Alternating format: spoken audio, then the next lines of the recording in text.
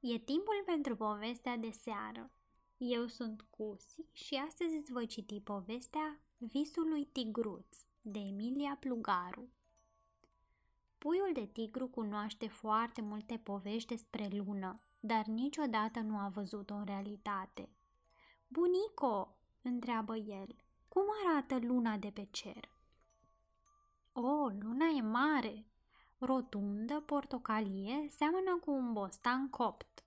"Dar cum arată un bostan copt?" "Oh, un bostan copt e mare, rotund, portocaliu, seamănă cu o lună când e plină." "Vreau să văd luna, arată-mi-o, te rog." "Nu pot, puiule, luna răsare doar după ce toți picii dorm." "Atunci arată-mi un bostan copt," scâncește Tigruț. "Mâine, puiule, acum e târziu, dormi." Bunica își mângâie și sărută nepotul. A doua zi de dimineață, Tigruț îl întâlnește pe puiul de elefant. "Lefanțică," întreabă el, "știi cumva cum arată un bostan copt?" "Da, e mare, rotund, portocaliu.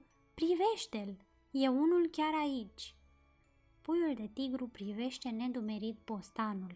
"Lefanțică," întrebă iarăși Tigruț, "ai văzut vreodată luna de pe cer?" "Nu," răspunse elefănțica, "doar am visat-o. Luna răsare după ce eu adorm, iar mie îmi place somnul. Cine doarme mult crește așa ca mine. Vezi cât de mare sunt?" "Aha," e de acord Tigruț. "Ești foarte mare. Vreau să fiu ca tine. Mă duc imediat să dorm." "Somnoroșilor!"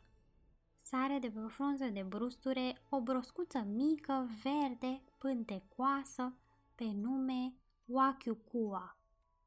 "Ce importanță are de ești mare, de ești mic? Iată eu, nu dorm aproape deloc.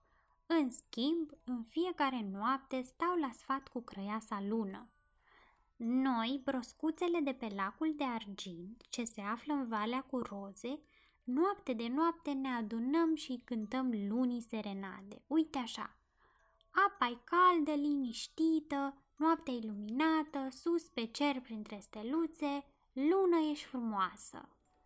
Luna ne aude, ne zâmbește și apoi coboară și se bălăcește împreună cu noi în apele lacului. Fără de lună, întunericul e foarte fioros, foarte fioros. "În locul vostru, măcar o dată în viață aș dormi mai puțin, dar aș face cunoștință cu luna. Mie îmi place somnul," zise elefănțică și căscă.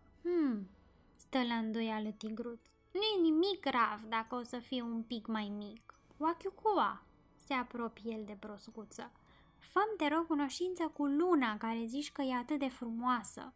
Nu cred că seamănă cu acel bostan, nu cred și gata." "Coa, coa, coa!" râde Oachiucua. "Bineînțeles că nu seamănă.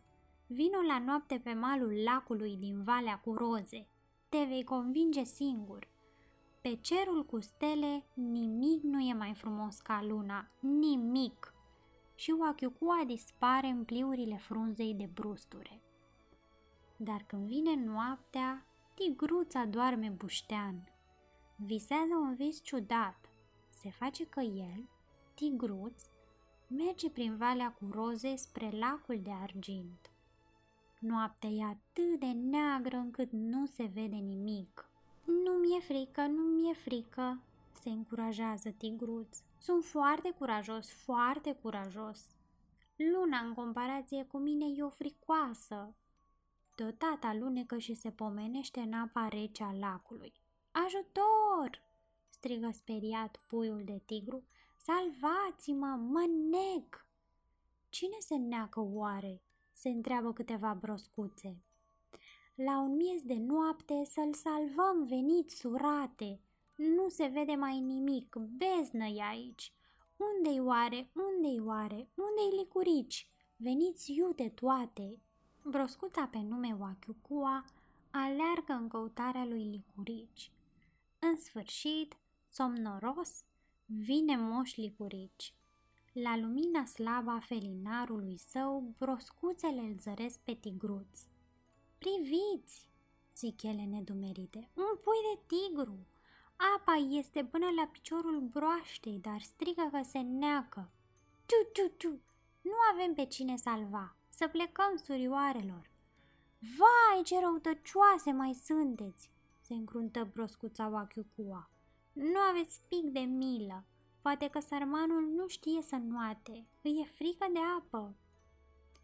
Așa să fie, îl întrebă pe Tigruț broscuțele.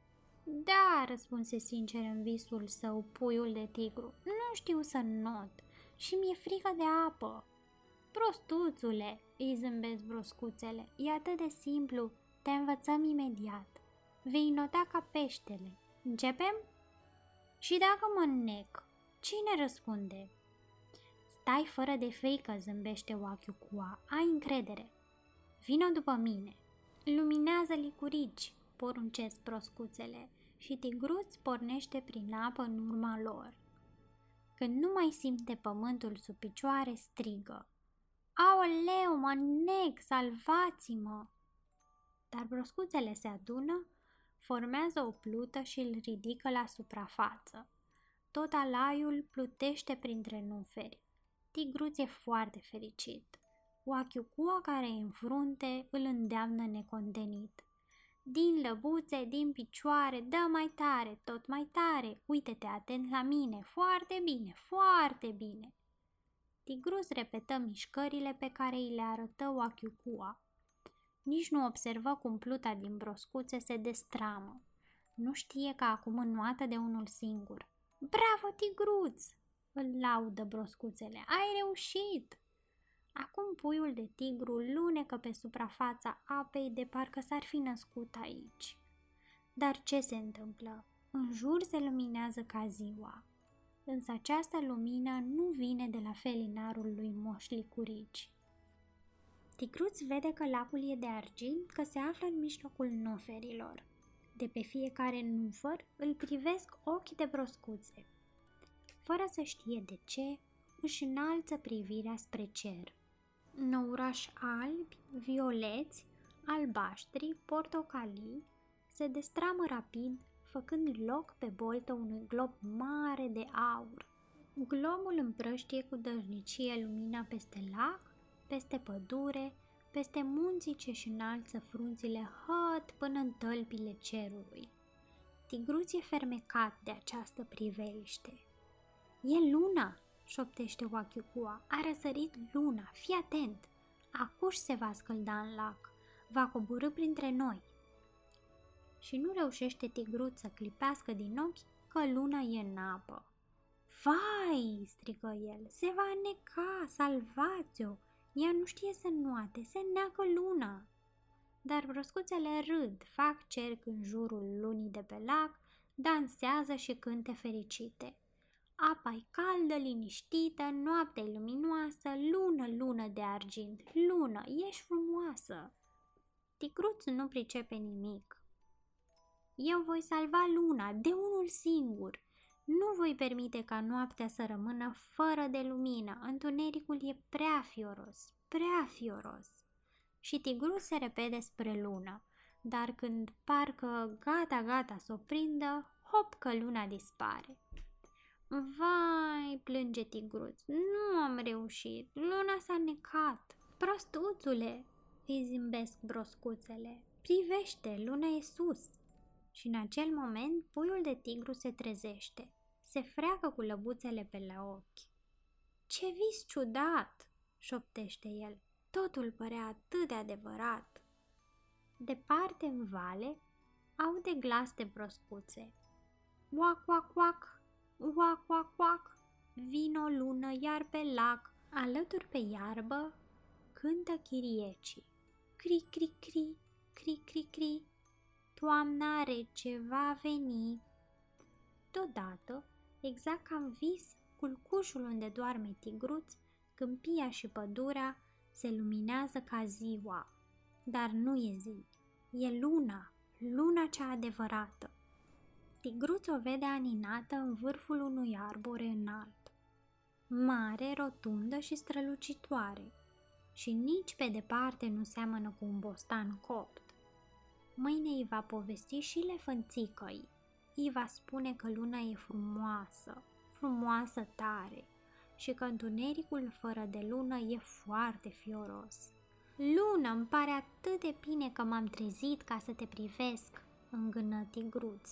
Dormi, adormi, măi, pui de tigru. Ca o mamă grijulie îi zâmbește Luna. Plec și eu să dorm în nori, să crești mare și frumos. Noapte bună, puișor!